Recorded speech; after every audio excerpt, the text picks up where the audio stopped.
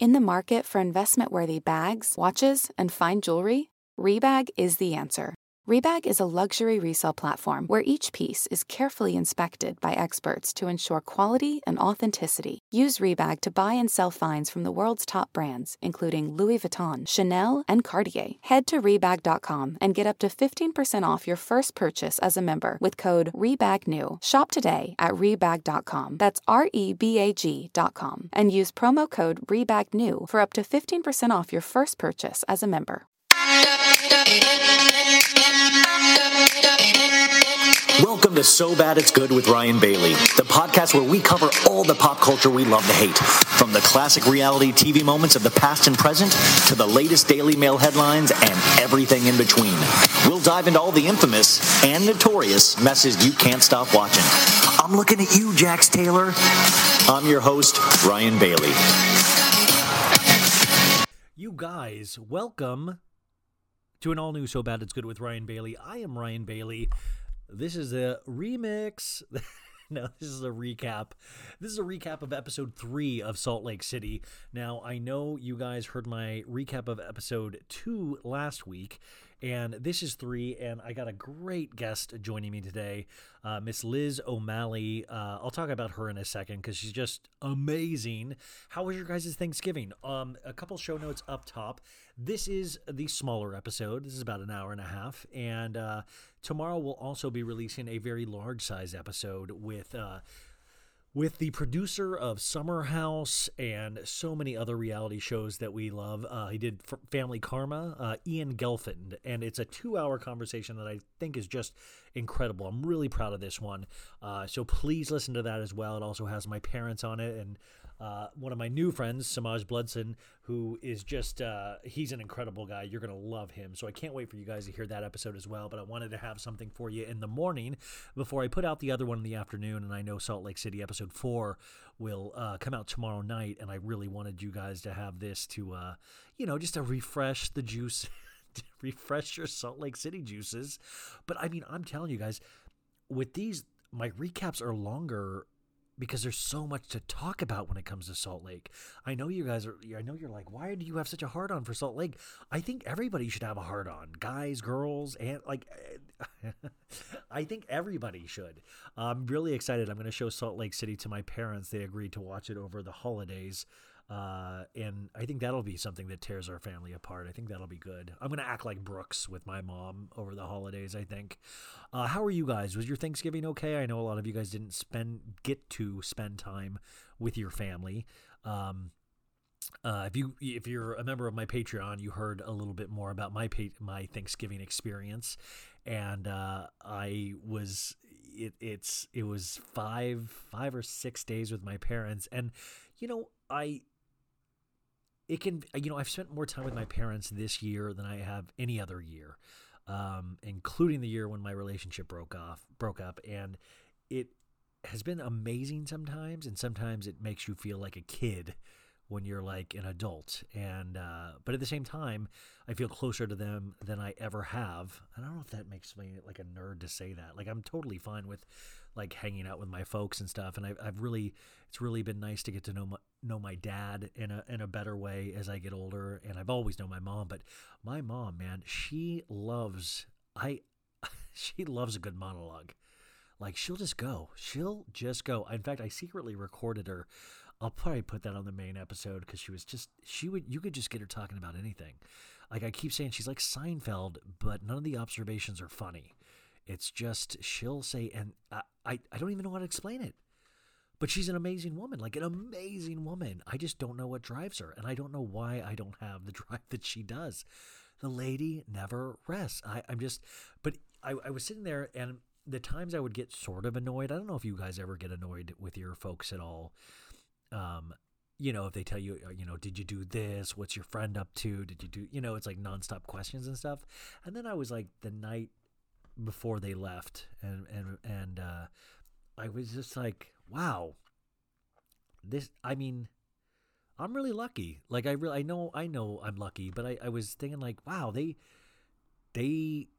want to come up and spend Thanksgiving with me, I I mean, also they wanted to see the ocean, and they're not doing anything in Arizona. But still, like, that was cool. They didn't have to drive all the way up during a pandemic and spend time with me. My sister and my niece and nephew weren't there. Like, they could have stayed back, So I was really actually appreciative of that, and it kind of made me look at it in a different sense. But I think a lot of us may be going through the same thing. I was like thinking about all of the Thanksgivings that I've had in LA, and when you're in your 20s, you're throwing together these kind of ramshackle Thanksgivings with all of your friends that have turned into family. And there's like these so many amazing memories of those. And then you get into your 30s and you start having more professional Thanksgivings, and your friends start having families of their own. And I don't know, it's really interesting. So it's always interesting to see what Thanksgiving turns into and what it means. And you always get those texts on Thanksgiving, of like, oh my God, I'm so thankful for you. Or, oh my God, what are you wearing? No, but like, we all send these texts to people. And I only sent 2 that I was embarrassed about. Like, like when you're like, I want to tell this person that I'm really thankful for them, but they might think it's weird. And I think I only creeped out 2 people. Did you guys creep out anybody in your, because you do the mass Thanksgiving text, and then you do the funny emoji text, but then I sent like 2 semi-serious ones to people I don't know very well, but people that have always inspired me, and I think that's, I don't know, it's probably the Fernet Branca talking, but I don't know, that was the only kind of embarrassing thing, was that I was like, yeah, I'm just going to go ahead and say it. And then, just saying that I really think this person's like such and such, like really funny and inspiring. And then you're just like, does this come off kiss ass, or is this like, I genuinely mean it, but I don't know if this, I don't know. So it gave me a lot of time to think, and I was planning out a lot about the podcast's future. And it's, if you guys listened, and I'll repeat this on the other one as well. If you guys listened to the episodes last week, and I know you were busy, so you might not have because it was a holiday, but we will be going to a daily format. And a lot of you guys really wrote me in some really nice support about that. And it's for a business decision. And it's not going to start until the first week in January. I think we're going to start on the 4th, and we'll be doing smaller episode. We'll be doing 5-hour episodes Monday through Friday. No, it's really exciting, actually. We're going to be doing Monday, Tuesday, Wednesday, Thursday, Friday. You're going to have my parents still. You're going to have great interviews still. You're going to be having pop culture roundups to take you into the weekend. It started getting really exciting because like I plan out these big shows, it's like these big shows, but it's split into 5. And you know me, it's probably going to be a little bit longer here and there, but it's going to really specify more of like who I am, what I find funny, music I want you to listen to, things that like I just think are ridiculous, all the same stuff. But it's going to allow me to plan a little bit more ahead in the future, and it's going to allow me to grow this audience more than it already has, and we're doing amazing. But we're going to get a point where we can put ads on here, and I can be with a company that I want to be with. So we're going to try that, and we're going to see how that works. But I'm very excited about it. I had a lot of meetings with Maritza about, digital artwork, because it's going to be, nothing changes. The music is the same. The logo is the same, but we were planning out some fun stuff, and it's really exciting, and you guys know, organization for me is a hard thing. Like it's like this tornado I keep in the air, and I just hope that I can keep all these plates in the air, and it's just kind of like, ooh, it's always like, is he going to get it out? Is he going to get the podcast out? It's always this kind of like race to the finish line. So to that end, I'm going to be taking the last 2 weeks off of December. I'll still be doing Patreon episodes. And I'm going to, I have to transfer over a bunch of, you don't need to know, but there's a bunch of technical stuff I need to do and make sure that works and switch all that over. So I guess I'll keep saying this, so I hope this doesn't bother you as we get into the next couple of weeks of episodes, is that I will be asking you, especially that first week of January, is play at least 10 minutes of each episode so it counts as a download. So make sure you're subscribed to this podcast because we will be transferring over some things, so I don't want you to miss anything. So make sure you're subscribed. Make sure those first couple weeks like I said, you don't have to listen to the whole thing, but listen to like a little piece of it. I'm trying to get these numbers to a certain place, and I think we can. I think we can do this together. So, and of course, the goal, like as always, the goal is for us to go to Buca de Beppo in Encino, California, and have the time of our fucking lives. I'm telling you, first drink is on me. We get Dorit and PK down there. We get Boy George down there. Can you imagine all of us just celebrating, having the time of our lives? In fact, we'll play that song. I'll hire a DJ, and we'll play that song from Dirty Dancing, like the I had the time of my life, but I never felt. Then remember the Black Eyed Peas did the remake of it? It was like, will.i.am was like, I had the time of my life. Which, by the way, we do talk about this in today's recap. The choral music from Salt Lake City. Oh. Can you imagine? My parents asked me what I was doing in the other room. They thought I was crying. Because I kept going,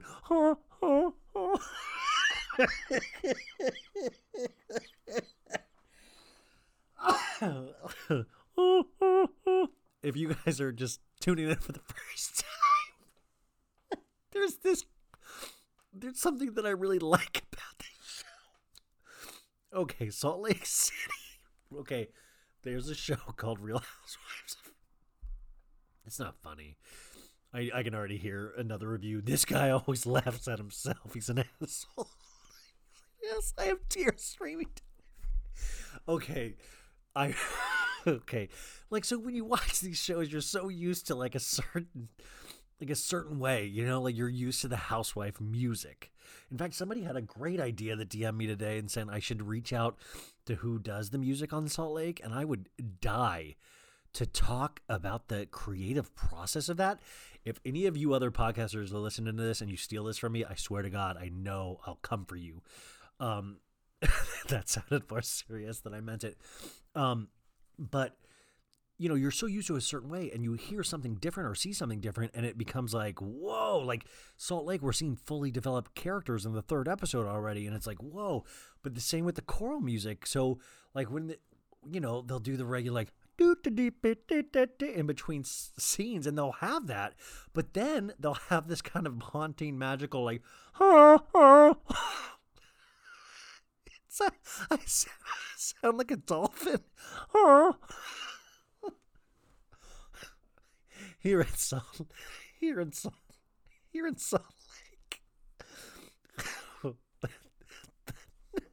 The days are cold, but the nights are hot here in Salt Lake.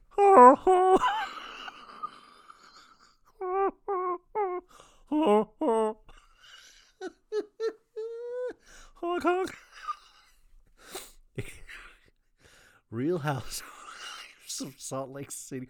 I'm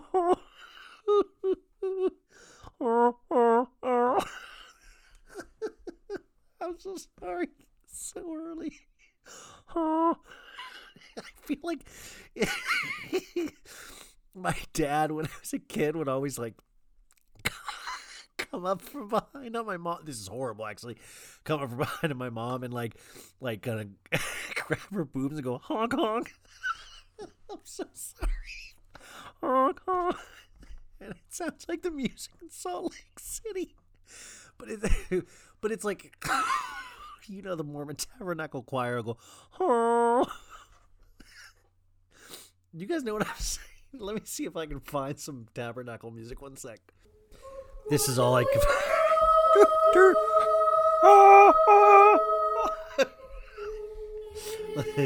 Oh, Salt Lake.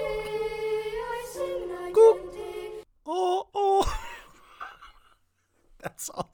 I tried to find Tabernacle Choir in my iTunes, and that's all I had.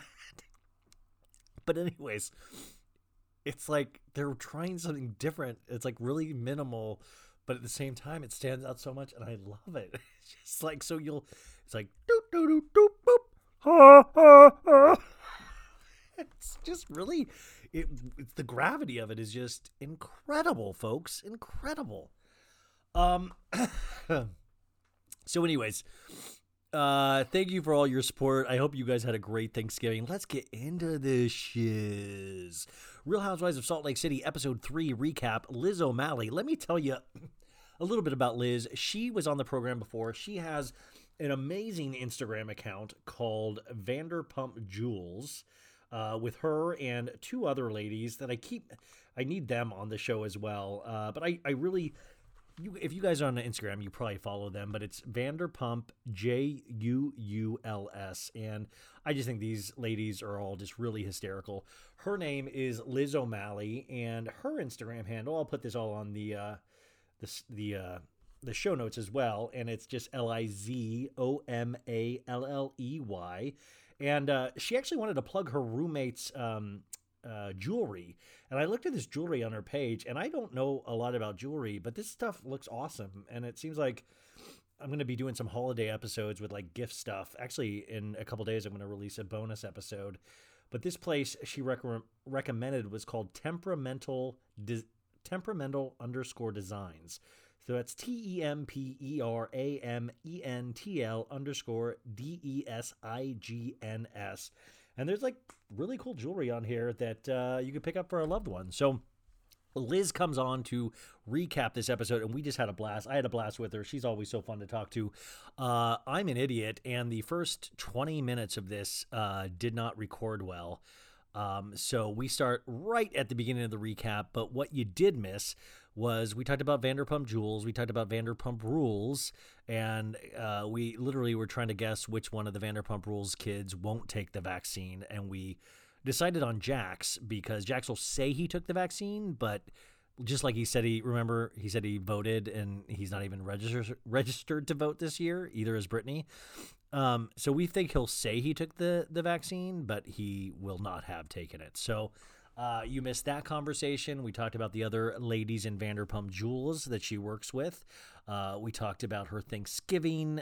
We talked about our mutual love of an artist that I know you guys know if you listen to this show that I love so much. We both love Phoebe Bridgers, and her new album Punisher is amazing, but she has a new music video out that came out today with the actor from that Netflix show. His name's Paul Mescal, and really ugly dude. No, he's a good-looking dude, and that pisses me off. But Phoebe Wallace-Bridgers, the lady from Fleabag, directed the video with Phoebe Bridgers, so that's Inception. But I'll play another Phoebe Bridgers song at the end of this episode, probably, because I just, for some reason, it's like she was, that feeling you get, like you guys are like me. Like if you're listening to this, you're a fan of something, the people that I think listen to podcasts are open to being fans or can get obsessive about things. And like, those are the best times, some of the best times in my life when I go down a rabbit hole of just needing to find out every piece of information about something I love, whether it be, Real Housewives of New York or Batman or, Phoebe Bridgers. But I remember hearing Phoebe Bridgers for the first time, and it just clicked for me. And there's those, how some music, it's hard. It takes you a while to like find an entrance point, and you fall in love with it gradually over time. That was like Nick Cave and the Bad Seeds for me. And it was my friend, Dusty, used to listen to it all the time, and I used to hate it. I was like, oh, and then one day it just clicked for me, and I loved it. But Phoebe was different. Like, I loved her from the beginning. There's something in a voice, and I always said this about acting, you guys, was that it always frustrated to me that, you would watch this in musicals a lot, where actors who could sing could make you cry within 2 minutes, within a song, because of the way they hit a note or the way they sing a lyric.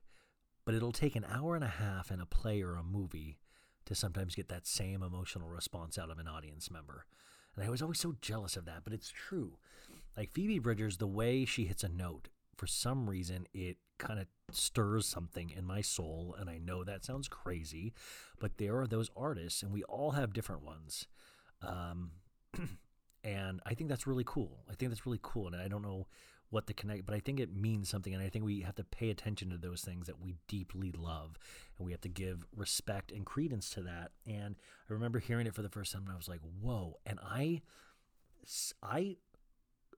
went on YouTube and looked up every live video I could of this girl, and each one was better than the next. And I don't know if I think everybody should love her, but I know that usually is not the case. But I'm pretty confident in what I like. It's like one of the only places where I am confident, like fully, and I'm okay if other people don't like what I like. But I was just like so moved, and I just love those moments when it keeps you up at night, whether it be a good book or a good movie or a good podcast or a good conversation with a friend. Those are the moments that we really cherish. And I guess at the end of the day, that's what I'm thankful for.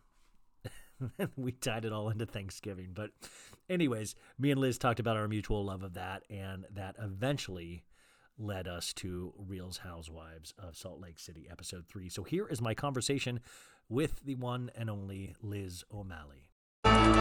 In this town, I'm Queen Bee and MVP. When you take cheap shots, always expect a hangover. This Rose isn't scared to handle a little prick. Jealousy is a disease, to which I say, get well soon. I love God, but I will read you like a scripture. Just like my pioneer ancestors, I'm trying to blaze a new trail. Okay, so Real Housewives of Salt Lake City. How did it come into your life? What did you feel? Anything from the beginning? Well, I feel like, as you know from following me on Twitter, I'm very into like cults and, offbeat religions. Let's put it that way. So as soon as I saw the trailer for Real Housewives of Salt Lake City, I was like, I'm sold. I'm in. Let me have it. Yeah, I mean, and I'm obsessed. It has exceeded my expectations.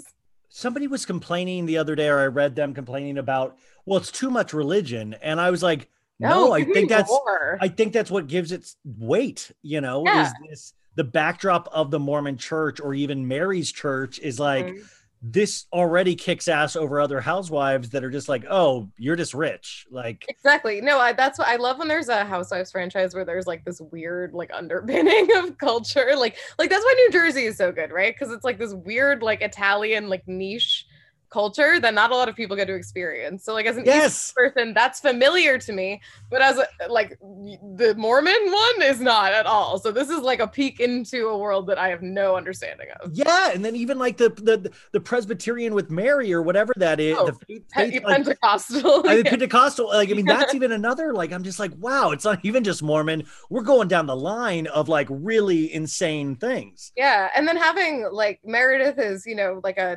non-practicing, but like identifies as Jewish, and then Lisa is like culturally Jewish, but converted to Mormon. Is like it's all over the map. And I mean, like Whitney and Heather's relationships to the Mormon church and being like related to these like famous people that helped Joseph Smith. Yeah. They're like Jebediah ran whiskey for Joseph. It's an amazing. Like, how did they find these people?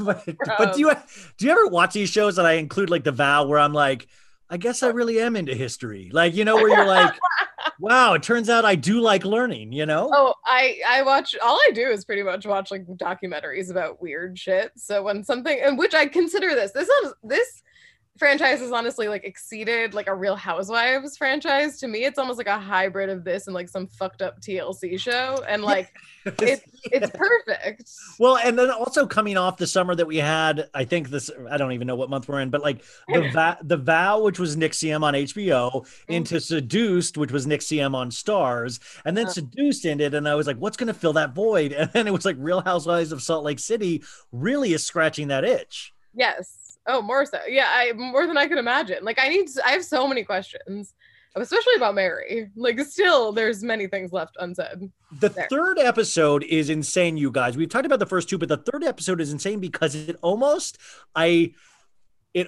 humanized Mary, where I was like, well, I mean, step grandfather, people do. Like I almost started like kind of sympathizing with Mary's journey. Yeah, the only thing I still really, truly don't understand about Mary is why she always wears those fingerless Chanel gloves. everywhere she goes, and usually only on one hand. Okay, you're a woman. This is a great way. Why? Okay, now why do the clothes that are so expensive fit so poorly on her? Like, what, do you not get fitted clothes when they're couture or something? I genuinely cannot speak to anything regarding Mary's clothing choices. She keeps telling me it's they are fancy. in a league of their own. But it's like, you tell me Nothing it's makes sense. fancy, but I keep thinking, I'm like, I know I'm more of an Old Navy guy, but like, it just doesn't seem like it works in any kind of sense. No, it doesn't. I mean, I think it was the very first episode she was wearing white tights, and I still haven't recovered from that. That was like very weird. I'm like, you're like in your 40s, like that's a little girl thing. That's not normal. Wait, and then the second episode, she was waiting for a package to arrive to hit the ski slopes because she was waiting for a Chanel ski thing that didn't ride up her ass and give her a wedgie, which is just like, comfort is king, but I didn't know Chanel was the place to go for like anti-wedgies, you know? True, yeah. I wouldn't know. having access to Chanel, I wouldn't you're be missing aware out. of the benefits. But do you think Chanel like was just mortified of like, geez, are you kidding me? Yeah, their social media manager was like, stop tagging me. If heaven exists, do you think God would kind of be like, I really didn't appreciate how I was talked about on your show, you know? Like, yeah, I think like God would be like, your fingerless glove costs $4,000. You could have like fed some people with that. She says like when she inherited her grandmother's wealth, it was houses, and I believe I read online it was like restaurants, and like there's a whole network of questions. There's so much information out there on Mary and her business dealings now and stuff that I think there is no possible way she makes it to season 2. But no, not even a joke. Do you think? Like, I think everybody sees like bright lights and, oh, this is cool, I'll be on TV like all the like Lisa Vanderpump, and then you're like, well, I might be involved in some illegal activity that might get like really this will shine a light on that. I mean, yeah, the Real Housewives franchise has been known to send people to prison before, so I think that's a risk. But I also think that everyone who signs up for it is an egomaniac by nature, even if I like them. So I think that they will, if they can keep going, they will until they hit the end. Okay, so Mary is a classic, like just wackadoo, but they started humanizing her in episode 3. What do you think of Lisa Barlow, the tequila lady you just talked with? About just a total not like, I'm like, who? So she's from New York. Yeah. She converted to Mormonism as a teen when missionaries came to her family's house, and then she went to like Brigham Young, and then now she's just full LDS, and she married a lifelong Mormon, which by the way, the guy tequila. It's like she's a bowl of contradictions. I don't know what to make of her, honestly. That's what I would have loved to have seen, the conversation where she presented being liquor in the liquor business to her Mormon husband, like, because he probably didn't bring it. Talks about like tiger tattoos and shit. The husband was like, I'm gonna. But I wonder if it was her idea, and then she was like, "You look sexy when you allow me to do liquor things," and she like encouraged tattoos. Like all the guys on this, none of them. Like I saw some girls like thirsting for Meredith Marks's husband, and I was just like, he's just playing. And Meredith Marks puts on every one of the Instagram posts, she'll tag, "Keep it moving, honey." Like people are like clicking, trying to figure out what his deal is. Ooh, I didn't know that. I didn't know that was a thing. Go look at the pictures on her Instagram. Anyone with him, she has a tag of like "Keep it moving, love" or something. Like I don't endorse that. I don't endorse thirsting after Meredith Marks's. Yeah, I just didn't think Meredith Marks's husband was a thing. You know, you're better than that. It's like, but okay. So Meredith Marks, do you like her? I tentatively like her, but I don't like, again, my brain like does not know how to process the show, because like you go to her house and it's like this, like it's at the same time futuristic and very like 1980s, and they're always dressed to the nines, like in that scene. I don't want to jump ahead, but with Jen and the kids are like, we're gonna go to Best Buy, but they're wearing like a structured dress. Like it's like a whole thing. I don't know. And then I was like, my brain melts when I try to like process everything that's happening. I was trying to remember, like, I was like, when I was a kid, did I I mean, is Best Buy code for something? Like when I would want to go to Best Buy, I was like looking to buy like a CD or something. And I was like, is this code? Are they going to go party? And then I was like, no, they're Mormons. They probably really are just going to Best Buy. No, but like, they're not Mormons. They're Jewish. Oh yeah. Yeah. But I can't imagine there's like a real cool, I mean, I don't want to, I mean, I just can't imagine there's like there's a big scene they're like going to party in. Cause like Brooks, Meredith's son, who's gotten a lot of attention. I really liked him in the beginning. And now after this episode, I was kind of like, you don't rule your mom, like, and you don't rule this show. You do not dictate what happens, Brooks. Yeah. Her family outside of the separation with her husband gives me like Manzo family vibes, where they're like, we just love our family, and like our family is so cool and so wealthy, and we have like a big house that we love to eat dinner in together. And I don't care for it necessarily. But I do like that they give Brooks like the confessionals. Like he has, like, not everyone has those. No, I mean, but that's what I think. Yeah.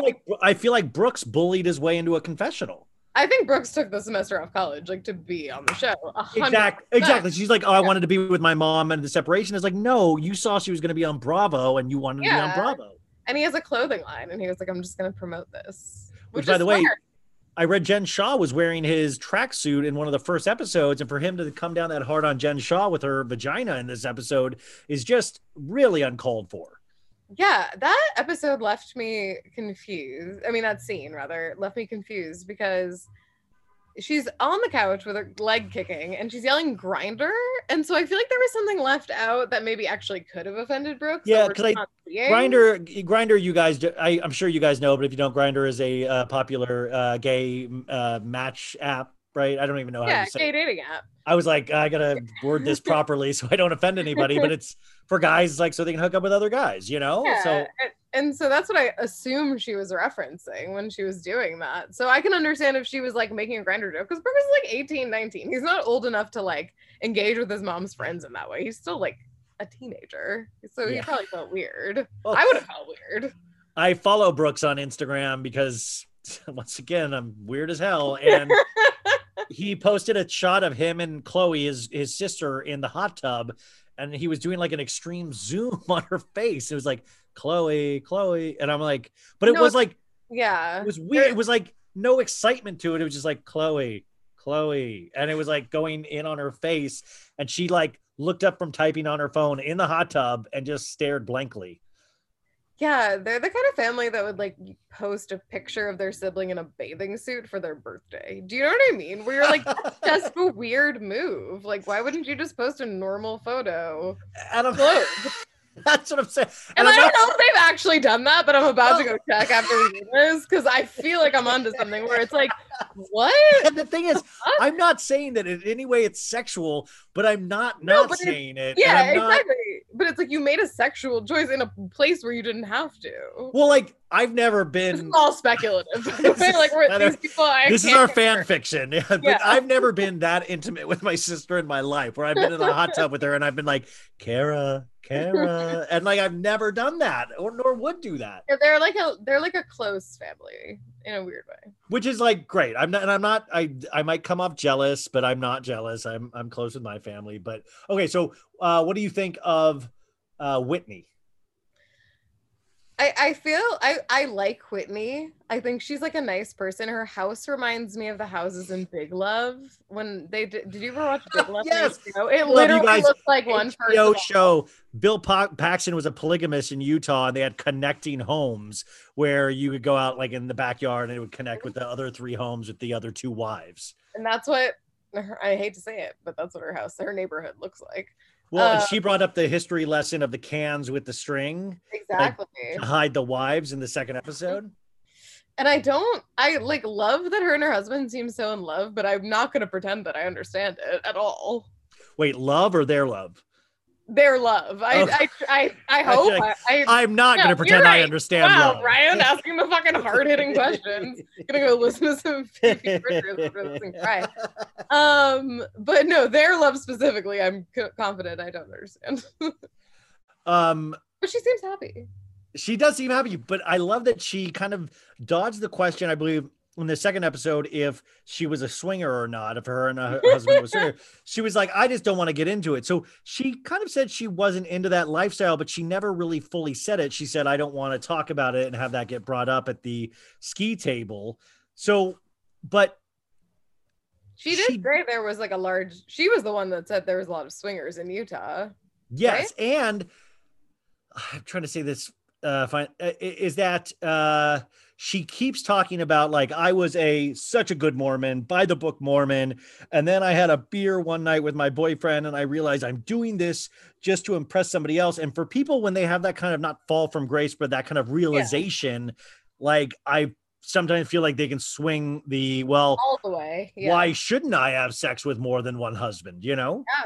I mean, who knows? Or They're make all love running around the backyard, fucking swapping around the little pond or whatever. She has a stripper pole. She always has like Lisa was like, "There's a theme." What is it? Lisa sounds like a pack-a-day smoker, but she's a Mormon, so I'm sure she doesn't. But her voice is like, Whitney. There's a theme with Whitney. She always sounds like she's like cold or has a hoarse voice or something like that. I'm like, I need a Diet Coke pronto, and which is smoking the Diet Coke. Yeah, like a crack. Okay, so and by the way, what do you think of Whitney's dad? Very good hair, and he's like, "Hey, Whitney, yeah, I'm pretty." It like sounds like Bill Clinton a little bit. Yeah, you're right. That's actually pretty accurate. I feel like I really like their relationship in terms of like that she's supporting him throughout his like addiction journey, and I think that's really important. His hair, I don't understand. That's one thing I don't. Well, that's another reason why I like the show. It's like it's very Utah, though. Yeah. Well, like they all seem very Utah. What I like about the show is that I can make fun of Whitney and her dad, but at the same time, I really do appreciate that like journey that he's obviously going through. Yeah. I'm like, wow, that's a really intense thing. I can still joke about somebody and also appreciate their. I mean, no matter if you're a drug addict or not, you shouldn't have that kind of hair. Like that's not. Like we can all agree on that. That's Yeah, no, the hair is not good, and for someone with such a career in hair, apparently. Yeah, what seems like an odd choice. I don't know. Maybe also an obvious choice. There's some kind of hair cutters association that you might not be allowed back into. If like you have to send us a current photo of yourself, and but also he seems like such a good natured guy where he'd like look at all these memes and be like, I get it, I got some crazy hair. I got it. I think the rules are different in Utah for hair. What'd you say? I think the rules are different in Utah for hair. Yeah, it's very different. What do you think of Heather? Heather Gay. I tentatively like Heather. I love that you keep saying tentatively, and that's the smart way to go about it. No, I love that. I love that because you're like you've been like heartbroken before, yeah. But I will say it's hard for this show because it feels like we're walking into like the second or third season of like a marinated show. Yes, it feels like okay, I just binged Atlanta from start to finish. Like I had watched the very early seasons, and then I fell off Atlanta and OC like around the same time, and I never picked Atlanta back up. And I was like, I love Eva and all these people, so I have to go back and watch it. And I think it might be my favorite franchise. I thought it was so good. So was that a good journey for you? Obviously it was. Yeah, I liked it a lot, but I also binged it like straight through, so it was like very satisfying because there's so many seasons. Yeah, there's like I felt like I just got to watch it forever. But I would say like Salt Lake City, like Atlanta takes a few seasons to heat up, as most of the franchises do, and I feel like we dropped into like season 4. Oh, I mean, fully. I mean, like Jen Shaw seems like she's 8 seasons in and she's like the villain. Like, I mean, like Jen Shaw is we'll get back to Heather in a sec. Jen Shaw is the one that like, I'm like, you trained to do this. Like somebody like you went through some kind of boot camp or something because you're throwing classic lines like that are like, I mean, Dorinda worked up to clip and stuff like that, you know? How in like the Soviet Union they would no, please tell me. No, please. I just want to pause and really appreciate where we're about to go with this. They would like select children at a young age to be gymnasts or like hockey players or whatever the fuck. And they would train them. I think Andy Cohen has started doing that with like 22-year-old like wealthy woman, and he started bringing them to like underground training facilities. Oh my god. And Jen Shaw is the first one that he's pushed into the sunlight. He brought her down in 2007. He's been training her. I'm dying thinking of it like baseball scouts. Yeah. Like, Andy, I just saw a girl at the mall today that started shit at Forever 21. And eye on her, Hey, you guys, I just want you to know I did pick up my phone to do a prop vote. Yeah. I'm the Carrot Top of podcasters. So, okay, so Jen is just like on another planet. Have you read? I'm so hyped on this right now. Have you read Jen Shaw's tweets? Oh, I've seen some of them. Yeah. There's no fucking way she runs her own Twitter account. No filter calling people out though. But there's no way that she knows. It's obvious. Team Shaw. It's yeah, like it's Shaw. It's Shaw Squad. Squad. You're like team. You mean her friends that she pays? That's what I'm saying. Like, but how much? I looked into her husband's salary last week, and it was like $475,000, which is nothing to shake turn your head at. But at the same time, it doesn't pay for like 15 Shaw Squatters. But we live in Los Angeles, New York City. But she lives in Salt Lake. I don't know what the cost of living is there. I assume it's much less. She's driving a Porsche. She's wearing fancy shoes that are like strapless in snow. Like that lifestyle adds up. And then to 15 other mouths to feed on top of that, plus her kids. Could be a Judice situation to brewing. Well, that's what I was like. There could be family money involved. That's true. Hospital money. No, I'm just kidding. That was so Jen, I think in episode 4, which airs, this will come out in the morning, and then people have episode 4 to watch tomorrow night, which I think starts to humanize, because we saw in the preview at the end of episode 3 that she cries at her dead dad's graveyard. Which, by the way, I keep accidentally saying dead dad's graveyard. If you're at your dad's graveyard, you assume he's dead. Okay, so Heather Gay. That's what do we think of Heather? Yeah. What do we think of her?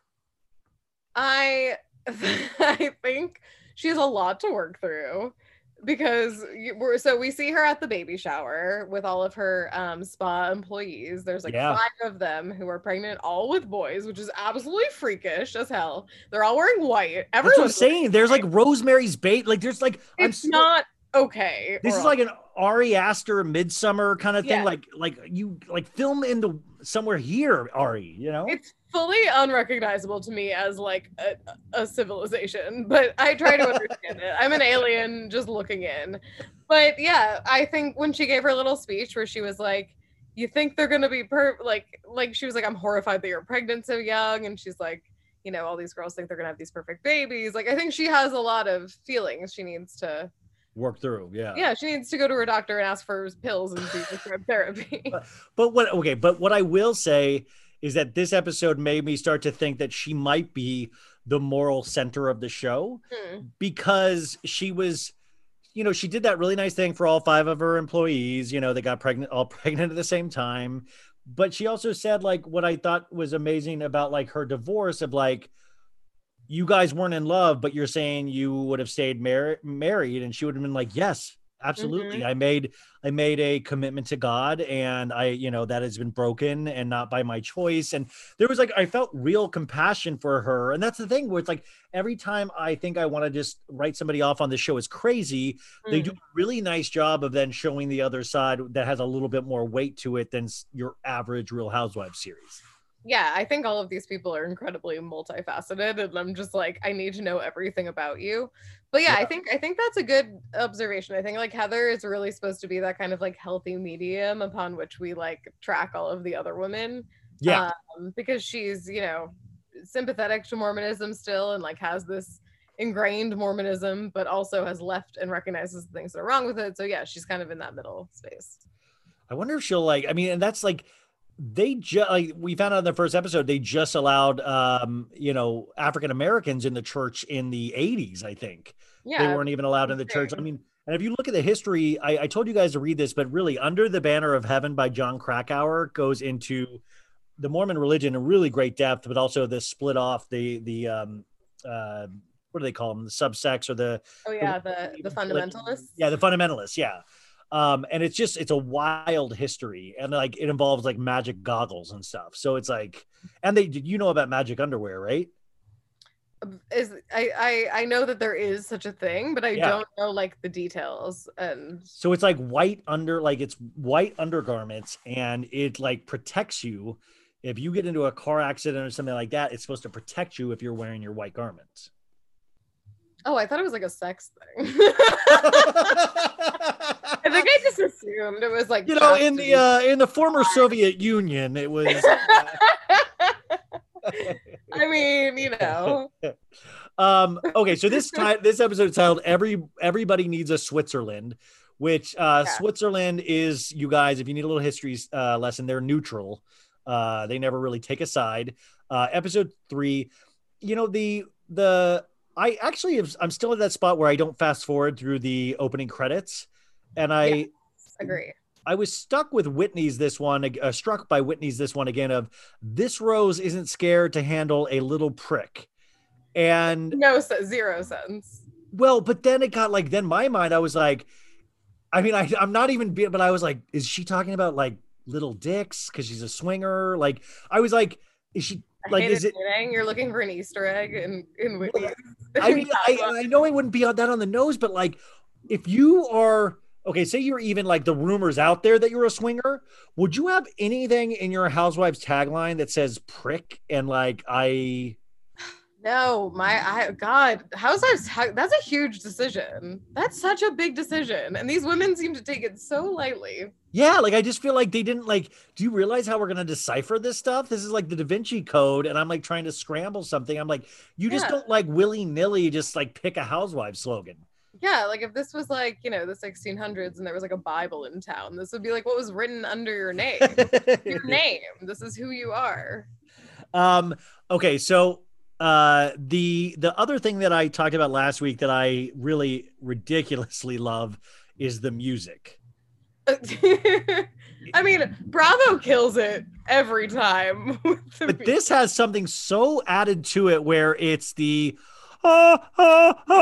they put like a choral thing in it where, and it's like, that's like new and inventive, but like every time they'll be like, and I'm like, very like Southern Charm where they decided to take like a regional twist on like their weird Bravo pop. Yeah. I'm Southern Charm. Wow, it's ragtime, baby. I just introduced my roommate to Southern Charm, so I've just been like, he's got money.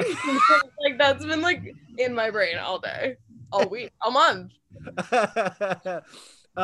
So I beg you guys to pay attention every time they drop a choral thing in there, because they're being like the Mormon Tabernacle Choir, and I really appreciate that kind of attention to detail. We open up with Lisa, and she tells her husband she needs a Diet Coke really badly, which is relatable, and I felt that in my bones. Yeah, she's in the car with her son Henry and her husband John, and she's like, Henry, I need you to work on 10 commandments. She's like, what are the 10 commandments? And he's like, thou shalt not smoke, thou shalt not do anything bad. And she asks, what's bad? And he goes, looking at porn. And Lisa's like, yeah, definitely stay away. Yeah, that was deeply bizarre. Were you a kid did you pay attention to like any kind of commandments? Were you like obsessed with like did you like sin, or like was there a part where you got? Well, I grew up, I'm like Irish Catholic. So yeah. I mean the sin was, that was a frequently brought up, but I felt if you're like, a lot of Irish Catholic people are just very disconnected, but you're forced to learn it. So I I learned it, but it never penetrated like my soul. Like I was always like, oh, that's the thing I have to do on Sunday or whatever. Yeah. You know, it wasn't a thing that was. I was raised Catholic as well, and there's like just an internal Catholic guilt that you carry around all of the time. You know, you don't have to practice the commandments. You wake up and feel terrible about yourself. Yeah, and it's like at this point, like if I even were to go back to the Catholic Church and do like what's the thing when you confess your sins? Confession. If I went in confession, it's like at this point I've forgotten things that I've done wrong. Like wouldn't like if heaven exists and you're like, well, you did go back, but you forgot to ask forgiveness for these big 5 things major between the ages of 20 and 25, you know? Yeah, you're supposed to say every specific thing. So it adds up, you know. The sins, they pile on.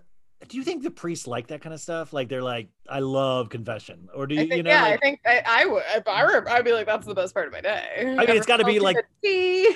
it's got to be like the priest version of like Twitter or something of like, Yeah, oh my then God. He sees everyone on Sunday chilling with their families, being like, I know what you did. I know what you did. I know what you did. I'd be the priest that just is winking at everybody like, gotcha. Okay, so Lisa's there. Then we go, like, this is that thing they usually do in the Housewives where we go from like place to place. Next scene is Brooks with Meredith. They're doing stomach exercises at the house. Brooks says it's the most exercise he's done in 6 months. Whitney goes into a antique store called Prohibition, but you guys, it's not an antique store. It's a bar, a hidden bar, because they're looking to hold an event, and they do some kind of like secret code. They're like, a little wet, not dry. And then they open a secret door, and you guys, the owner is amazing. He is a character. It was really great. I hope he comes back. I don't think there's any reason for him to, but he's just, you could tell Whitney really loved the thought of a hidden door and stuff. Oh, from the start of her like checking out the space to the full party, she was in character fully. It was so weird. Yeah. That's what I mean. Like, these women are ready. I'm like, where did you train? Are you from Stella Adler? What are you doing? Yeah. It was great with Whitney too, because I think I've watched it too much, but I was like, she loves something with a hidden door because the secrets, she's holding secrets and she loves something like I was like looking really deep because she seems so into it. So they go through our happiness is your happiness, the guy tells Whitney. Then we're at Heather's house, and Heather is pulling mini Range Rovers in for all the girls that got preggers. Which are not cheap.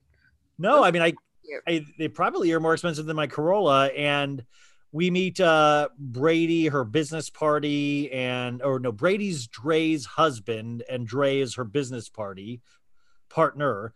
And she explains that 5 out of their 20 employees are knocked up, which is, by the way, like, if that is the case, like, do girls come in and like, I think I had pregnant sex last night. Like, I mean, do you like, they're all pregnant at the same time? Like, yeah, it's crazy. I don't, they all looked like the same amount pregnant too. That's what's weird. It's not like it was like, oh, one got pregnant and then the other was like, I'm jealous, I'm gonna get pregnant. It seems like they were equally, there was a pact maybe. And like with Vanderpump Rules girls, which I also think is I hope that for you and Vanderpump Jules that you guys. Yeah, me too. Actually, that would actually be ideal.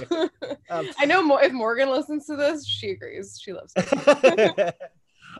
Jen Shaw gets out of the car with her aunt Lahua, and she once again is in like fancy strapless or fancy open-toed shoes. In the cold, wet weather.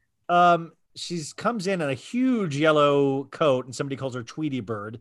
Heather's walking Jen through all the stuff.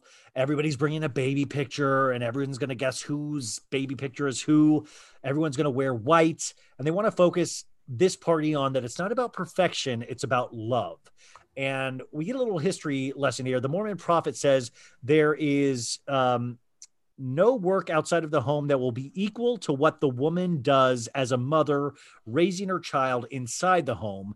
We are successful Mormons because we're perfect Mormon wives and we have perfect Mormon families, or at least how we appear. And that's a season to unpack right there. I mean, yeah. Of just being perfect in appearance. Yeah, from the very start of it, of Jen like meanly making her aunt walk her to the door when she's just wearing crazy strappy heels for absolutely no reason, because they're literally hanging out in Heather's kitchen, doing nothing, like just hanging out. It's so weird. Even in like Jersey, like they wear boots. But this is why I'm like, I want to know if Jen was like this before this show, or if Jen's like, I'm going to be on camera, so I'm going to wear the most ridiculous thing that I ever could think of, I don't know. It seems like she's built this team and this lifestyle. So yeah, it was fully bizarre. And then the Range Rovers as gifts, it's like the babies won't be able to use those for like years. Like all weird to me. Weird. By the way, that would be fun to watch the babies try to the newborns. They just like stick them in. Maybe that's what they do in Utah. And also, like, do you need a license for that kind of thing if you're a baby? So I thought that was like a really interesting thing about Mormons and appearances. And that is also Mhm. my experience with the Mormons I knew in my life, is they were all outwardly perfect. And then a lot of them, as I grew to know them more, were inwardly miserable, which I'm Mhm. not, I mean, that's a lot of religion and stuff like that, but it was very interesting. I've met some of the most perfect looking and smiley people in my life. And they usually all at some point kind of had some kind of weird breakdown. Yeah, there's a lot of Instagram influencers who are Mormons where it seems like there's probably something crazy brewing just below the surface of their like poised pictures. So that makes sense to me. Do you ever wonder what it's like for like those like Instagram influencers and Mormons of like what they're like? Do they have pitch meetings to somebody of like, this is what I'm thinking, like, cause you do that probably with Vanderpump Jewels with the girls of like, this is the idea. What do you guys think? Can you add in? I wonder if Instagram influencers do that too. Yeah, they have like a breakfast meeting with their children and they're like, this is what we're doing this week. These are our ads. Like it's just such a strange existence. I can't A remember. 5-year-old is being asked to like, come on, act a little, get a little more smiley in Bow this. tie on, yeah. Okay, so another lady walks in a red ski parker and Terminator glasses. Like there's some, and we never really get to meet who this person is, but I wanted to know more about her because she had just fascinating sunglasses on. Even though in our hearts we know their paths are not important, that the social, she's just talking more about the social code they're judged on is the outwardly perfect appearance. All the girls are piecing all of this stuff for the party together. We know though Heather's world got shut down when she was divorced from her husband Billy. She's like, I stopped everything. I didn't even frame pictures anymore. And I was like, fuck, I haven't framed pictures ever, like I'm a basket case.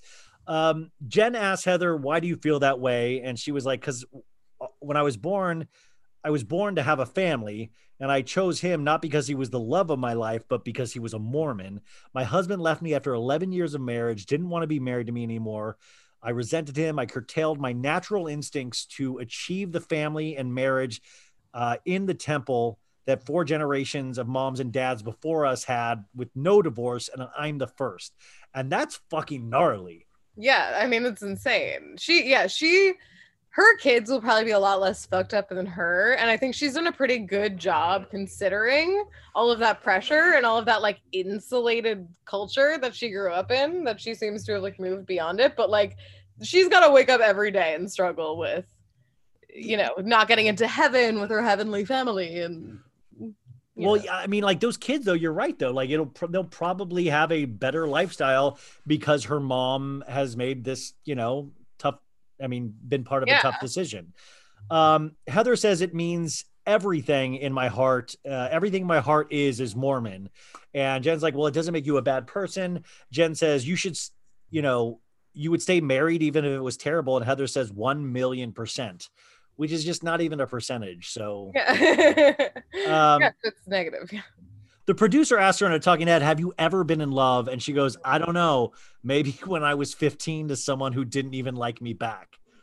No, see, that's sad. That's what I'm saying. She's projecting onto all these young girls who, I don't know what their situations are, but maybe some of them are in love, and she needs to like realize that her own situation doesn't necessarily reflect theirs. But I also hope that Heather finds a nice man. I hope she gets back together with whoever that 15-year-old person was. That sounds like, but like, doesn't that like, that's like so gnarly to think about, like the first person that you like, our heart, like when you think about it, it's like that first time your heart experiences like real, like liking of somebody else. It's like, you're always going to remember that person. Nothing's ever going to really compete with that in just like a very innocent way, but it doesn't mean that you're supposed to be with that person. It's just, it's your first time your heart felt that way.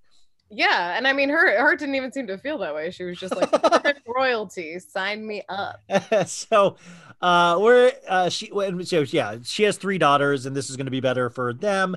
New scene: we're in Meredith's house, and she's making Vita tequila margaritas. Brooke says, she spills the margarita everywhere, and Brooks is like, where's Letitia the maid to clean up? Which is just, and Meredith's like, I don't know, I don't even know where the mop is. We meet Chloe for the first time, who's 18 years old. She's back from on a break from school, and she feels very fortunate that Chloe wants to come home and spend time with her. There's no one she would rather be with than her children. Do you think Meredith has a secret boyfriend? Yes. Yeah, I do too. 100%. Yeah. Probably, I think in Salt Lake, because she doesn't seem to have any desire to go to Chicago and seems very stuck on staying there for her businesses. But I think she could probably travel to Chicago for the weekend with her husband, you know. If she does have a boyfriend, like I need to see the scene with her new, like her potential boyfriend and Brooks.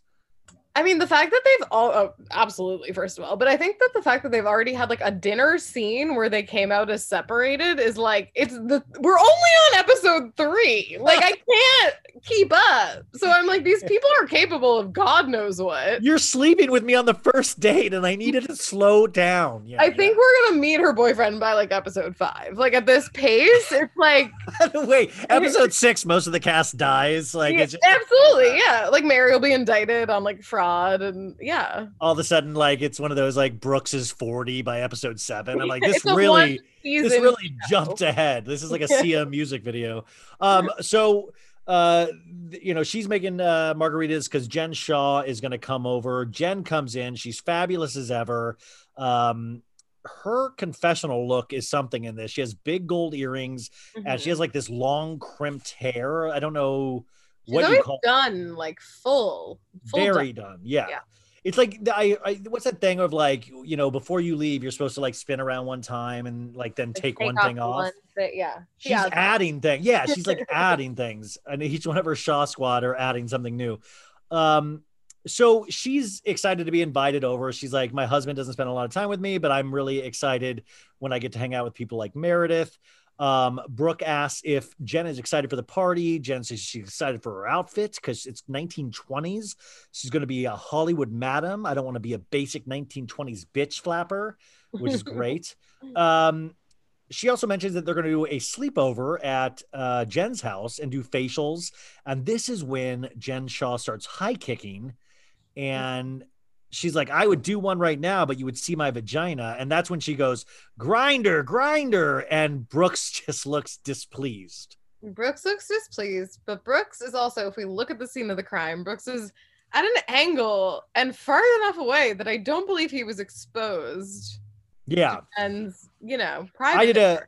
I did a safely away from them. I did a 360 VR of this, and you're right. There's no direct angle where Brooks would have seen anything. In the talking head, he goes, I'm feeling very uncomfortable. Her vagina is in my face, which is just, there's a lot. He got a lot of blowback about this of like, I heard a lot of, how dare you talk about women's bodies like that, See, that to me, I'm like, yeah, okay, don't be like the kind of gay guy that calls vaginas gross, but I also like, I don't want a vagina in my face. Like, are you kidding? Like, if one of my mom's friends was kicking, I would be like, that's disgusting. I just don't think he could have, there wasn't a vagina in his face. I think that is the root of the problem. Yeah, and the root of the problem is a liar. Yeah, he's a fucking liar. I think like the yelling grinder thing, like there was no, that was removed from context for us. And I think that I don't know why he would have said the vagina was the problem if something else was the problem, but I want more from that scene. I want the unedited version. Well, I did on Twitter, somebody did ask this and Meredith said there was more to this and I do not know why they didn't show it. Well, that's her. Yeah, sometimes I do want to be like, Bravo, I'll pay $20 a month. You give me all the footage and I'll do what I want with it. Like. Yeah, no, I would die for that, first of all. But yeah, no, I don't, the fact that they would show her saying grinder, but never provide any sort of like conversation around that is very bizarre to me. Yeah, like let us like, I wonder if there's one of those, they'll always show the old episode before the new episode and they'll do like pop-up bubbles of like, like they'll explain like she was mad during this scene. They'll give like behind the scenes stuff. I wonder if that would anyways. So Brooks is uncomfortable. Jen's like, your mom has fantastic high kicks. And Brooks says, I'm beyond shocked. Mom is hanging out with someone who would do that in front of their children. And it's like, Brooks, calm down. And then this is when Chloe's like, Brooks and I have to go to Best Buy. Chloe's in a full like Reformation like a bodice dress. Like is she really? Is that what it was? I don't know what it was, but that's an expensive. She was wearing like a nice outfit, like not a Best Buy on like a Tuesday night outfit. And I consciously know when I watch these shows that like these people are getting dressed up because they're being filmed for television, not because they're doing whatever they're like the premise is that they're doing. But at the same time, it was a little much. What if Best Buy is like a club in Utah? What if it's not the actual store? Like that's It's another speakeasy. There's a bar in Best Buy. I'm looking for an HDMI adapter right this way. So I thought that was interesting. And I got to tell you, like, you get Brooks's personality. I couldn't get a beat on Chloe to save my life. No, Chloe's deeply overshadowed by Brooks. I don't think we'll ever get something on her. I think she's just the lost child in this. But do you ever do that where you'll go down the rabbit hole in your mind of like, I can't even imagine her. Like how does she like talk to a guy or a girl she likes? Like, you know, it's like she didn't even seem like she had enough personality. I mean, like she was a beautiful girl. I'm sure she's very smart, obviously comes from a good family, but I couldn't get a beat on any personal thing, you know? No, she didn't seem to have much to offer. I think Brooks is like a carbon copy of his mother in a lot of ways. So it's like it's more accentuated too, because you're like, oh my God, that's definitely your son. Whereas she was just kind of a generic. And you can tell Meredith is very proud. Like Meredith is like, I have created him, you know? Yeah, like, Brooks is mine. So they go to Best Buy. New scene. We're at Lisa Barlow's house. She's going to take her son driving. John refuses to go. Jack, 15, is the one driving. And she lets us know the old trope of time goes by so fast. And, you know, these kids grow up so fast. And all of a sudden, you know, they're just renters and they can't wait to bail on you, which, you know, is true. They say a prayer. She says a prayer before she goes. And Jack says, I already said a prayer. And she's like, Jack, I need you to go easy on me. And then this was the line they kept hyping up in the commercials, but he didn't mean it as a joke. He goes, I have a strong pullout game though. Cause he's like pulling out of the driveway. She didn't even react to that. She wasn't even like, oh, stop. I don't think she understood. But I don't think he meant it that way Did either. He? Yeah, like I don't think he was like, I'm gonna make a pulling my dick out joke. Like, I feel like her kids, like the porn comment, like I feel like they're trying to push. That's her. true. She's just not right. like it's going right over her head. But they're smarter than her. It is fun to think about though if he didn't mean that and he really legitimately thinks he has a strong pullout game. Yeah, and then that's just being like plastered all over social media and you're 15. I know. Like, that's what I was like. It really was all over social media. And I was like, this poor kid is never going to have to wear a condom. Yeah, no. So they're going driving and she goes, remember, confident, not cocky, which is great. Mm-hmm. Be super aware of your surroundings. Remember all the kids are in this neighborhood. And she goes, you want to encourage your kids to be calm and confident. And she's like, are you stressed? You need to be calm and more patient with me, she tells Jack. And then she goes, stay in your lane. And Jack says, I get told that a lot. Jack's like, yeah, he's got lines. And then they pull into a gas station. She's like, great. Now go get me a 44-ounce Diet Coke, easy ice with lemon. 44 ounces is a lot of Diet Coke. I mean, that's like my drink. And I'm like a bigger guy. Like Lisa, like that's like, I would fucking love to go get Thirst Busters with Lisa. Yeah, Lisa, you know, that's her first of the day too. By 11 a.m. she's like, I need round 2. You know, that's Mom, we're worried about your Diet Coke intake. So their new scene, Mary is meeting Meredith. So this is the first with Mary. Mary is in red leather with black gloves.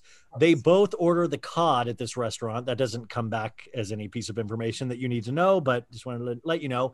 And she's like, I'm going through this thing with Robert, her step grandfather. She's like, we've been inseparable. Oh no, Robert's her son. We've been inseparable, but he just turned 17 and now he has this girl who he has feelings with. And, you know, I used to take him to Dubai and Japan for his birthday, wherever he wanted to go. He's still the love of my life, but I'm not of his. And Meredith's like, it's his first serious girlfriend. First girlfriend ever, Mary says. And she's like, it's totally normal to disconnect. The more you push her away, the more he's going to run away. And I think this is one of those things that's like a very real thing that I'm sure a lot of people go through, right? Yeah, I think it's normal to be like a mom and have like, especially when you only have one teenager and they're like a son and you're a mom, like to have that experience, but you also can't like go insane, which she is going insane with her action. But I was shocked at how normal this conversation I mean, was in a way, you know, of just like, okay, it's over protective mom, but we know that type of character. It's not like, and then she, you know, talks about, you know, being married for 20 years. And she does this really crazy, like, she's like, I hate the people that say, I'm so happy and I've been married for 20 years. I know darn well your happiness isn't with you. She can't, and she was like laughing maniacally throughout whatever this description was. Yeah, she's surprisingly open for somebody who's like the leader of a congregation. She's surprisingly open for somebody who's married to their step grandfather. Yeah, it's all like, I don't know how these people, like, there's truth serum involved, because they shouldn't be telling me all of this. It gets really crazy here in a sec. So she's like, when you know, you have kids, you start neglecting the marriage. Mary says you grow apart, and Robert and I have done grown apart, but he's really in love with our son too. I'm the helicopter mom. We became partners rather than a marriage. I'm like, did you become like grandfather, granddaughter? Like,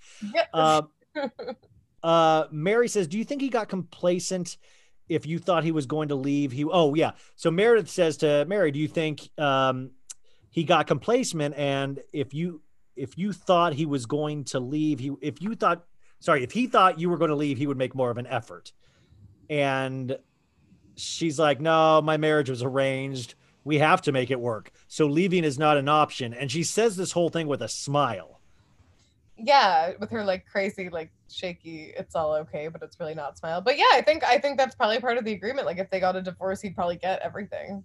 I've never seen somebody like, I've never met anybody in an arranged marriage yet, but I've never had somebody like, but I can't imagine, like, I mean, I just like, she talked about it so nonchalantly that I was like, oh, it's totally cool. Yeah, I mean, the way she presents it is very like disarming, where you're like, I guess we have to go along with this, but I think we should all never lose sight that it's very strange to marry your step grandfather. Oh, that's the one thing I want us all to take away from this every episode. Yeah. And I really, no matter Don't normalize it. Don't normalize it. This is the worst thing. If we do not want to encourage people to marry their step grandfathers or grandmothers, but I do want to prank my mom once and I like call her and say like, Mom, is there anybody that you'd set me up with for marriage? Like, I mean, it would be great to see at this point what she would think. So this conversation, it gets a little more intense. She's like, it's my grandmother's second husband who was my step grandfather. And they show pics of her grandma and him, her grandma and him, which makes it even creepier. And she's like, before she passed, she wanted me to be the one to take her place in the church and inherit everything. And it came with, you know, the church, but also marrying her husband. She's like, it makes no sense. Yeah, don't try to make it make sense to you. And she's like, don't think it wasn't weird, because it was. But I didn't. I trusted my grandmother, and I'm glad. She goes, and I'm glad I did it. If something knocks you down, get back up. I learned that through my mom. She chopped my heart up, and I pieced it all back together and made a prettier one, which is like that's like an hour-long writing. That's like really good writing. So yeah, basically her grandmother chose her to get all the shit, and her mom was mad, even though it involved marrying her step. I mean, like the mom wanted to marry the step grandfather more than, like, that's just wild. Okay, so then it goes even further into it. She's like, how old were you when you disconnected with your mom? She's like 19, which, by the way, disconnected is a big Scientology term, I think. So that's huge when I heard that. And she was like, it was hard in the beginning because my mom was my best friend, but she was after money. I was 22 when this happened. She wanted the church. She felt like she'd be marrying Robert Sr. And then she goes, the wedding night was weird. It's like, no shit. She's like, this is the darkest part of the whole show. Didn't sleep together the first night. I was on my period. My period lasted for 2 weeks, then 28 days. I had to get past it. I had to pray to myself, and I had to speak to my higher self. It all worked, and it couldn't have been better. I made my mind to detox all the people who weren't beneficial to my life. Every leech, every drain. And she says something like, Robert Sr. kept checking in with her, like, is it time yet? Are you still on your period? Not good. Oh, it's all bad. Like, I hate it. I really hate it. I mean, it was so specific. I feel bad for her. It was so specific.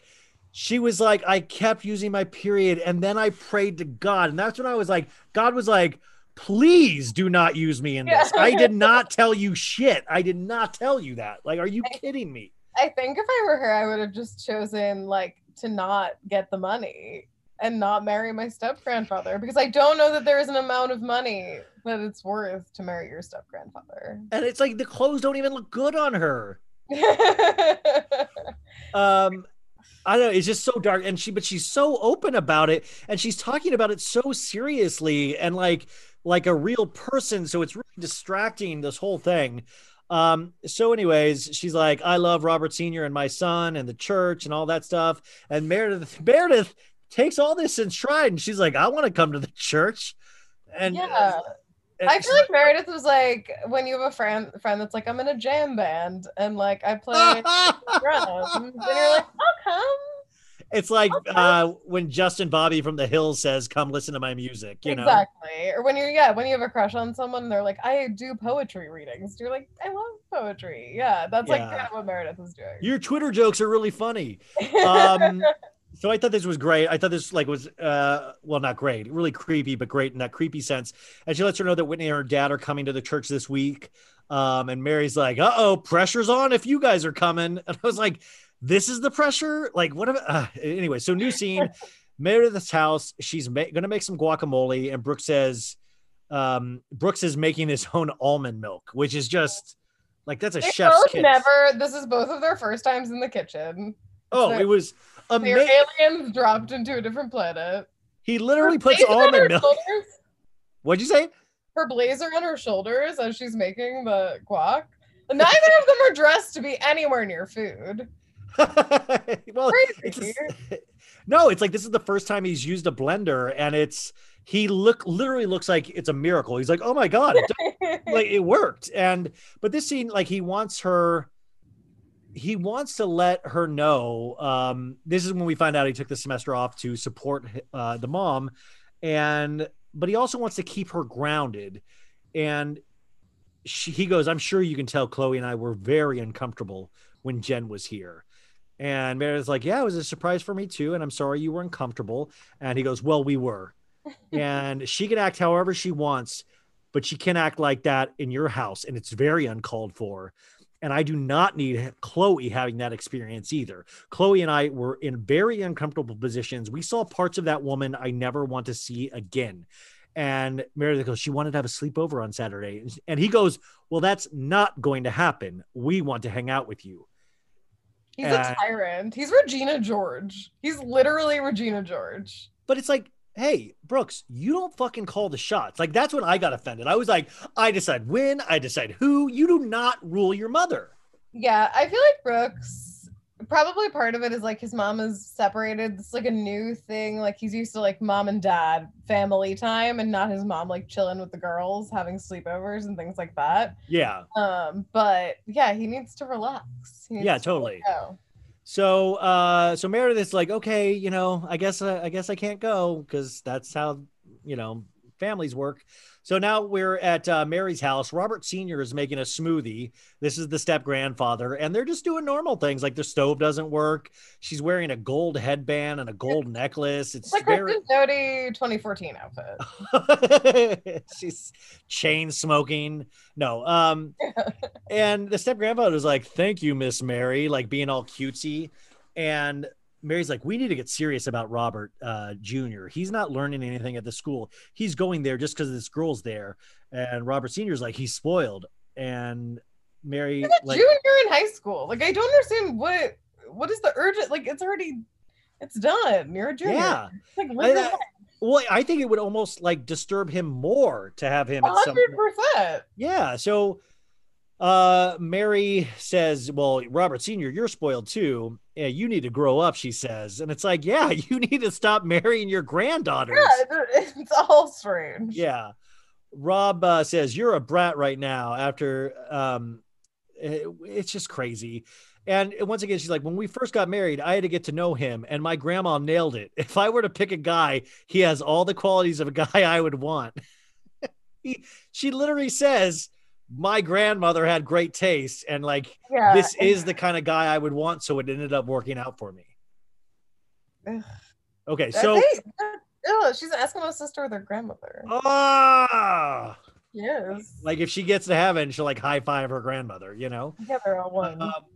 So the sun comes down and he's like, well, we're pretty much going to send you away to like a boarding school. We don't, you know. In LA for some reason. And I know. And it's just like, how do you think LA's like safer than Utah? But he doesn't want to go. It isn't necessary. I feel like I can go to a regular school. It's, you know, so that happens. I don't know. The scene ends with her going, so it's clear you're going to a different school. And he goes, yes. It's really weird. I also feel like it's strange that like she wants to, like, basically her main argument is like, this girlfriend's ruining my life. I want to be closer to him, but I'm going to send him to a boarding school in LA that he doesn't want to go to because he'll feel lonely. So now we're at Mary's place of business, Faith Temple, and we got Whitney and her dad and Meredith there, and Whitney's like, you know, when's the last time you've been to church? And he's like about 10 years ago, I think. And then she goes, my dad did 30 days of rehab and he's considering going to sober living. And she's like, ever since he left the Mormon church, I've been his only support system, and I cannot be everything for my dad. Going to church is a great opportunity for him to feel more loved, more community, more support, because that's what my dad needs to stay sober. And it's like, this is where like the gravity of that like wins me over, you know? It does, but I also feel so bad because I'm like, I really don't think Mary's church is like the place you're trying to go. No, right? God, no. You That's know? like, I'm like, they're so naive. That's like me going, I need you to meet my friend Charles Manson, you know? Yeah, right. Like he makes amazing music. Yeah, Mary always felt like she was in training with being the head of the church. And when my grandma passed, she didn't know what to do. And then one day she finally got up there and it was like something was pulling her up and she knew how to do it. And she goes, but then we get to see her do it. And she's like literally going, you believe it. Yeah. Wow. Like I couldn't really make out what she was saying. It was just like, she didn't really even seem to have a powerful voice, you know? Yeah, her presence wasn't even that impressive necessarily. She had like the shakes and, you know, the yells and stuff, but like I didn't feel it. I didn't feel like she really meant it. Maybe people in her congregation seem to really feel it, you know. And maybe it's one of those things you need to be some live. Fans. You need to see it live to really get it, you know. Like maybe it's like it's like for the Grateful Dead. Yeah, exactly. Hey, could you give me a 2012 Mary sermon, please? Real heads now. But the dad is loving it. The dad's like, all right, yeah. He's like, and then they get into crying, and Whitney says, this is the first time I've seen my dad feel love and acceptance. And Mary's like, it's okay to give up. You can take over, Jesus. Heal. And Whitney's dad just like, please let me survive this. And Whitney's dad's like, oh, this is so sad. It's great. And Whitney's like, I'm visibly seeing he is, you know, working out his life, which is just such an intense scene. And then we go to Jen's ski chalet, and she has a team of 3 people doing a test run on her Prohibition outfit. The Shaw Squad is in full effect. They're kissing her ass. 1920s never looked so good. Someone is bringing her a shot with berry garnishes, and I'm just like, I would love for people to just like bring tequila shots every now and then as like a pick me up, you know? Right. And also I'm like, there's 16 people here, like head to toe, like pampering you, and this is the preparation, the test run for your friend's party at like a normal bar. And you have a Shaw Squad normal party. Do you have a Shaw Squad, like, is there like a schedule, like when I used to work at Blockbuster, where it was like, okay, you're on Wednesday, you're on the holiday, you know? Yeah, it's crazy. Yeah, there has to be somebody around the clock to like comfort her.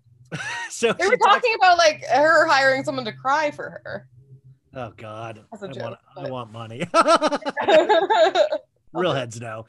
She talks about getting a text from Meredith about canceling the sleepover because Chloe's there, which I think is a pretty solid excuse, but like, you know, she's not buying it. Jen's like, Chloe's in her first year of college. She doesn't want to hang out with you, you know? And it's like, again, more projection. Well, I mean, Chloe wants to hang out at Best Buy, so it's very possible she does want to hang out with Meredith, you know? Also, she's like in Utah to see her family. I don't think she lives there normally. So yeah, like I think it's a great excuse to get out of something. Yeah. She's like, I want to be with friends with people who care and respect me. Okay, great. So now we're at night of the baby shower. We see Heather's baby pic. Everything looks great and white. Whitney comes in. One of the girls' name that's pregnant is Whitney, not the Whitney from the show. I wrote, I like Heather a lot. This is really nice of her. And Heather's trying not to cry. And she says, I'm horrified you're all pregnant so young, but we're here to support you. And it was really funny and cute. And she said it makes her reevaluate what she's teaching her children. She will always support them. And you don't always have to be perfect or even good at it, at being a mother. She wants you to know that anything is possible.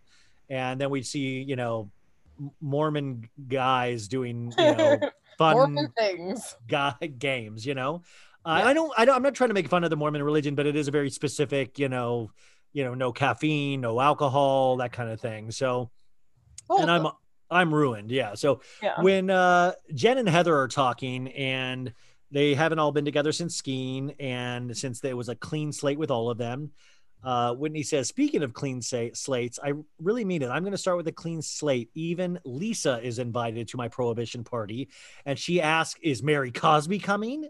And why? And Whitney goes, I like Mary. And I don't give a fuck, clean slate, dirty slate. You're irrelevant. I don't care. She's talking about Mary. Heather in a talking head says, how are we going back to this place again? And Jen, which I agree with Heather. Yeah, it is funny, but Jen's like pushing.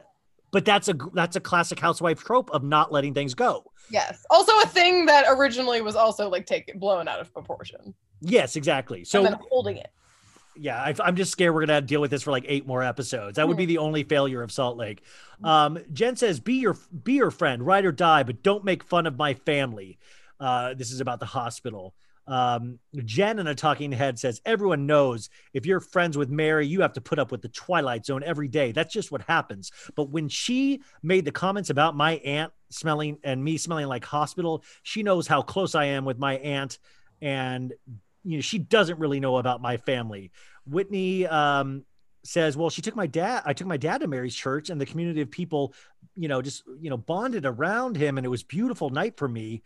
And Jen goes, you're going to go to Mary's church?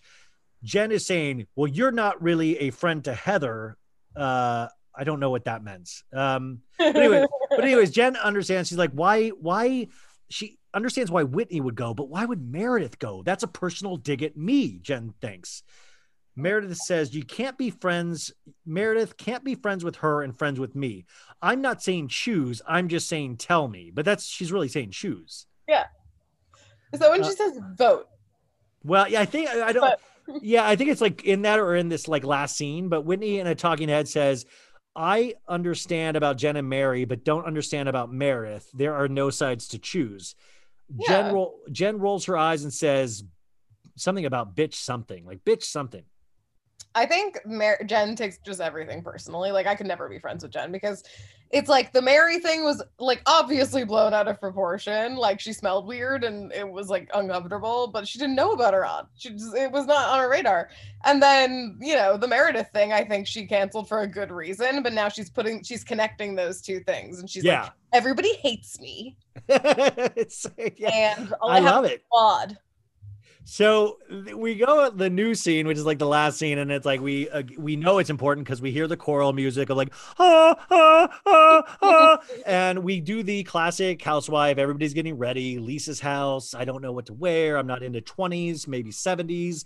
Whitney's house. Her husband's just looking at her in a gold dress. She has a smoking device. This is what I'm saying. Like, Whitney has a smoking device, one of those like smoking cigarette things. And he's like, what's that smoke? What's in that smoking device? And she's like, maybe something illegal. It's like, she loves, like, she like gets a kick out of she has a stripper pole in her house. That's what I'm saying. She's like, I like being naughty, but she's like, but it's weird. It's like, I feel like she's innocent naughty, but at the same time, she could be like, just because you're a swinger doesn't mean you're not innocent. I don't know what I'm saying. I'm so sorry, but I'm just trying to figure out. No, I think there's like a novelty to drinking and smoking that is still kind of innocent, but I also feel like she engages with the behavior. What would you think if like episode 5 rolls around and we literally see a swinger party happening. Oh my God, that would be a dream, a swinger party on a Real Housewives franchise. They don't show the swinging, but it's like on Summer House when you like either night vision cameras or you hear the yeah, you hear the there's sounds. stuff like that. Yeah. Oh God. I mean, at this pace, that'll be definitely season 1. I mean, that's like that single-handedly would be like, okay, well, the Emmys are spoken for, Yeah. you know? Okay, so they finally get to the party. Whitney's 1920 party. Everybody's in their like Gatsby clothes. Mary's all dolled up. Meredith comes in a classic suit. Knows how to suit. Yeah, 70s suit. She looked great. No, she looked. She's very beautiful woman, and there are contortionists there. Cirque du Soleil people are swinging from the ceiling. Heather says there's too much vulva, which is great. And a talking head, she's like, Whitney loves a stripper pole, Lisa says. We see a nude cowboy, and Lisa's like, that's not 1920s. Guys are, like it really, I'm just like obsessed with it, but it did look, I don't know swinger community, but it looked to me like a swinger community. Yeah, it looks like it's a venue that would be swinger friendly. Yeah, exactly. Like, I hate that I'm like that. I'm such a little kid where I'm like, oh, they're all swingers. They're all swingers. They're all gonna make love later. Yeah, I know. Now that you've put that in my head, I'm gonna look for the signs of so this is the big thing is Jen Shaw finally walks in. And this is, remember I tell you guys all the time, is that the producers are in charge of who comes in last. And they gave that to Jen Shaw. And she is with, I think, one of the gay Shaw squads. That's like trailing with her train. And also dressed normally. Like, like dressed like like I'm dressed right now. And well, it's also a very normal bar. Like it's just a standard like parking lot situation. There's nothing fancy happening. There's a secret door, Liz. Are you kidding me? There's a secret door. There is a secret door. That's the fanciest part of the whole situation. Probably the craziest place in Utah. True. So the Shaw Squad guy is holding Jen's coat. Mary is complimenting Meredith's look and jewelry. And Jen goes, I want to give Meredith the benefit of the doubt, but the first thing I see is her with Mary M. Cosby. And then it was like next time on Real Housewives of Salt Lake City. I love that she says Mary M. Cosby. Yes, it's like so regal. Like it gives, like it really is cool. And then so they show the preview for tomorrow night's episode, and we start to humanize Jen Shaw because she's crying at her dad's graveyard. So I think that's I'm looking forward to, because so far they have positioned her kind of as this like villain. Yes, like that's what I thought was cool, is that like these producers might be brilliant because it's like they can sense when we're like, oh, this lady's starting to get ridiculous. We need to humanize her a little bit. That's definitely what they did with Mary. So that's what I said. Like she's normalized marrying relatives. Liz, you are the best. I know this is so late for you over there and you have a real job, but you really are one of the funniest people that I follow on Twitter. Your Instagram, Vanderpump Jules, continually kills it. What else are you doing? Anything that we can promote or any, are you starting a podcast? What's going on? No, not yet. Wouldn't that be fun? No, I'm going to plug my roommate's business. She's a jewelry designer. And I see this on your Instagram all the time. They're really awesome. Sick. So it's temperamental _design. So tempera, like TEMPERA, mental, MENTAL _designs. And she's a sick jewelry designer based in Brooklyn, and her stuff's all handmade and super cool. So I'm plugging that. Will you DM or text me that information so I can put it on the description tomorrow? Yes, totally. But Liz, I knew you'd be perfect to talk about this, and it was so fun always talking to you. So thank you so much. And hopefully we'll talk to you again soon. Yeah. Thank you. Always. Thank you. The amazing Liz O'Malley, folks. And now we are at the end of another show. Remember though, you got like a 4-hour show that's coming at you tomorrow afternoon with two amazing people, and the Ian Gelfand interview I am so proud of, just because he really lets us in on some good dirt about Summer House, family karma, all that stuff. He was just such a good guy, I'm excited for you guys to hear it.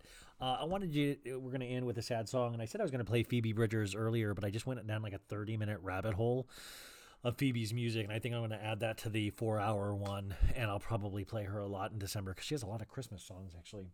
Sad Christmas songs, which are the best. Happy A Long December. We'll celebrate that on the 4-hour one. But yeah, so I was just going down music, and when the air changes and it starts getting colder, and I know you East Coast people get this a lot earlier, but in the West Coast, you get that it's warm during the day, and at night you get this real chill in the air. And it's nice because I grew up in Kansas where it got super cold, but then you get out to Arizona and LA and you're kind of blood thins and you get cold at really very, minuscule drops in temperature. But I always think of this song when it gets cold. It was one of those songs that you would play in your car at night. And I remember vividly driving around and listening to this song, or this album, actually. My dad got me, those CDs your dad or your parents would have, and you would play and you would act like you were an adult. You're like, I'm going to borrow this CD, and you'd play it in your room and act all adult. Well, this is one of the ones that stuck for me that I just thought was a great album, and I still do to this day.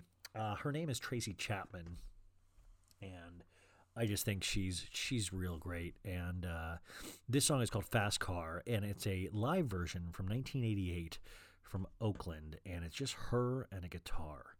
And it somehow reminds me of the winter so much, of just when the air gets cold, and I just vividly remember. And when I smoked cigarettes, just remember smoking a cigarette, driving, and listening to this. And I remember when that air gets colder, those are sometimes when you miss smoking the most. And it's been years now, but I always just remember a good song and some nice cold air and a nice night drive would sometimes be the best time for a cigarette. And you would listen to these songs and you would not pretend, because we all have our struggles, but you would pretend like what it is like to want to get into a fast car and leave your life behind and try to get to more solid ground. But I think this is just a real amazing live performance, because the intimacy in it, and you really believe what she's singing about. You believe she's lived it. Now, I was just listening, and this might sound silly.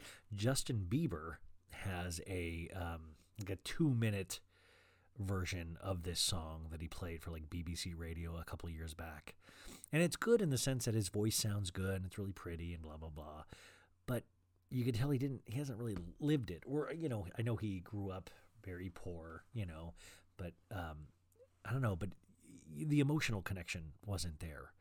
But it sounded good. But this one, it emotionally resonates. Like, it kind of grabs your heart and just tugs at it, and just damn, depth of human emotion.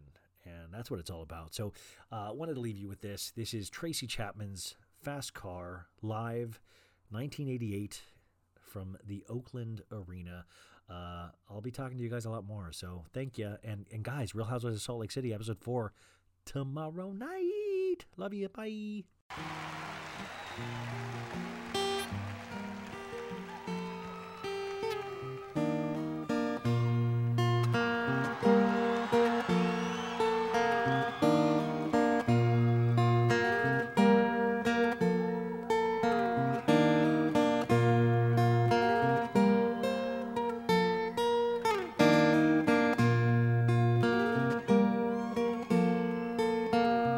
A fast car, and I want to get to anywhere. Maybe we make a deal.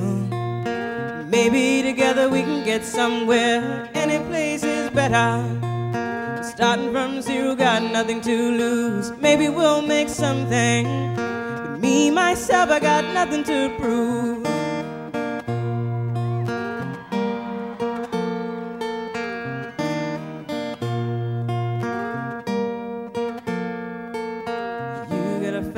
Car. And I got a plan to get us out of here. Been working at the convenience store.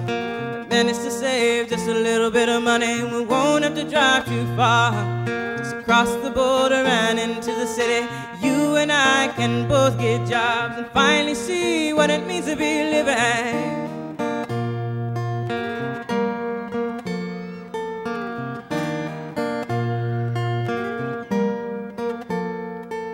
my old man's got a problem.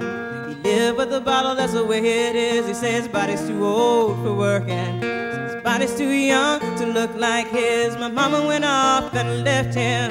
She wanted more from life than he could give. I say somebody's got to take care of him. So I quit school and that's what I did.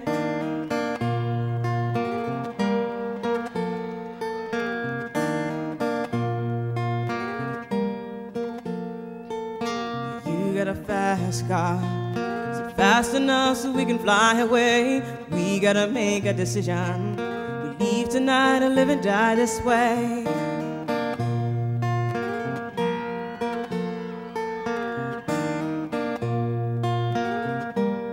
I remember when we were driving in your car. Speed so fast I felt like I was drunk. The city lights lay out before us, and your arm felt nice wrapped around my shoulder. And I had a feeling that I belonged, and I had a feeling I could be someone, be someone, be someone.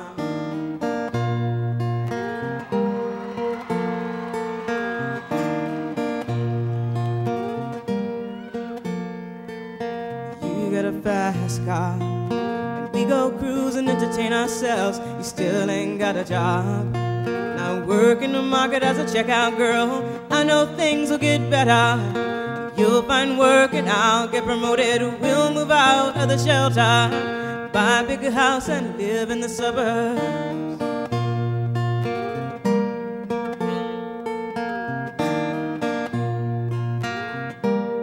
I remember when we were driving in your car. Speed so fast I felt like I was drunk.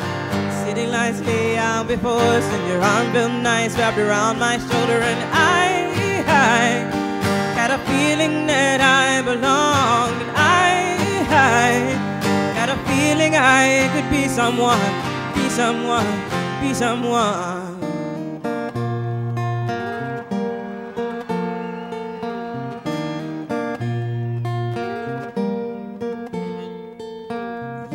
Fast car, I got a job that pays all our bills. You stay out drinking late at the bar, see more your friends than you do your kids.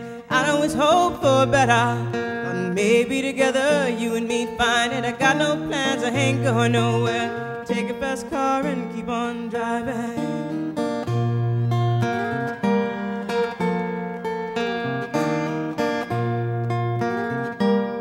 I remember when we were driving in your car. Speed so fast I felt like I was drunk. City lights lay out before us, and your arm felt nice wrapped around my shoulder. And I had a feeling that I belonged, and I had a feeling I could be someone, be someone, be someone.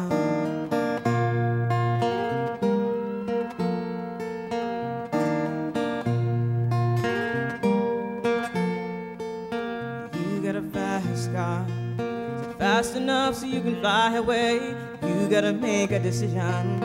We leave tonight and live and die this way.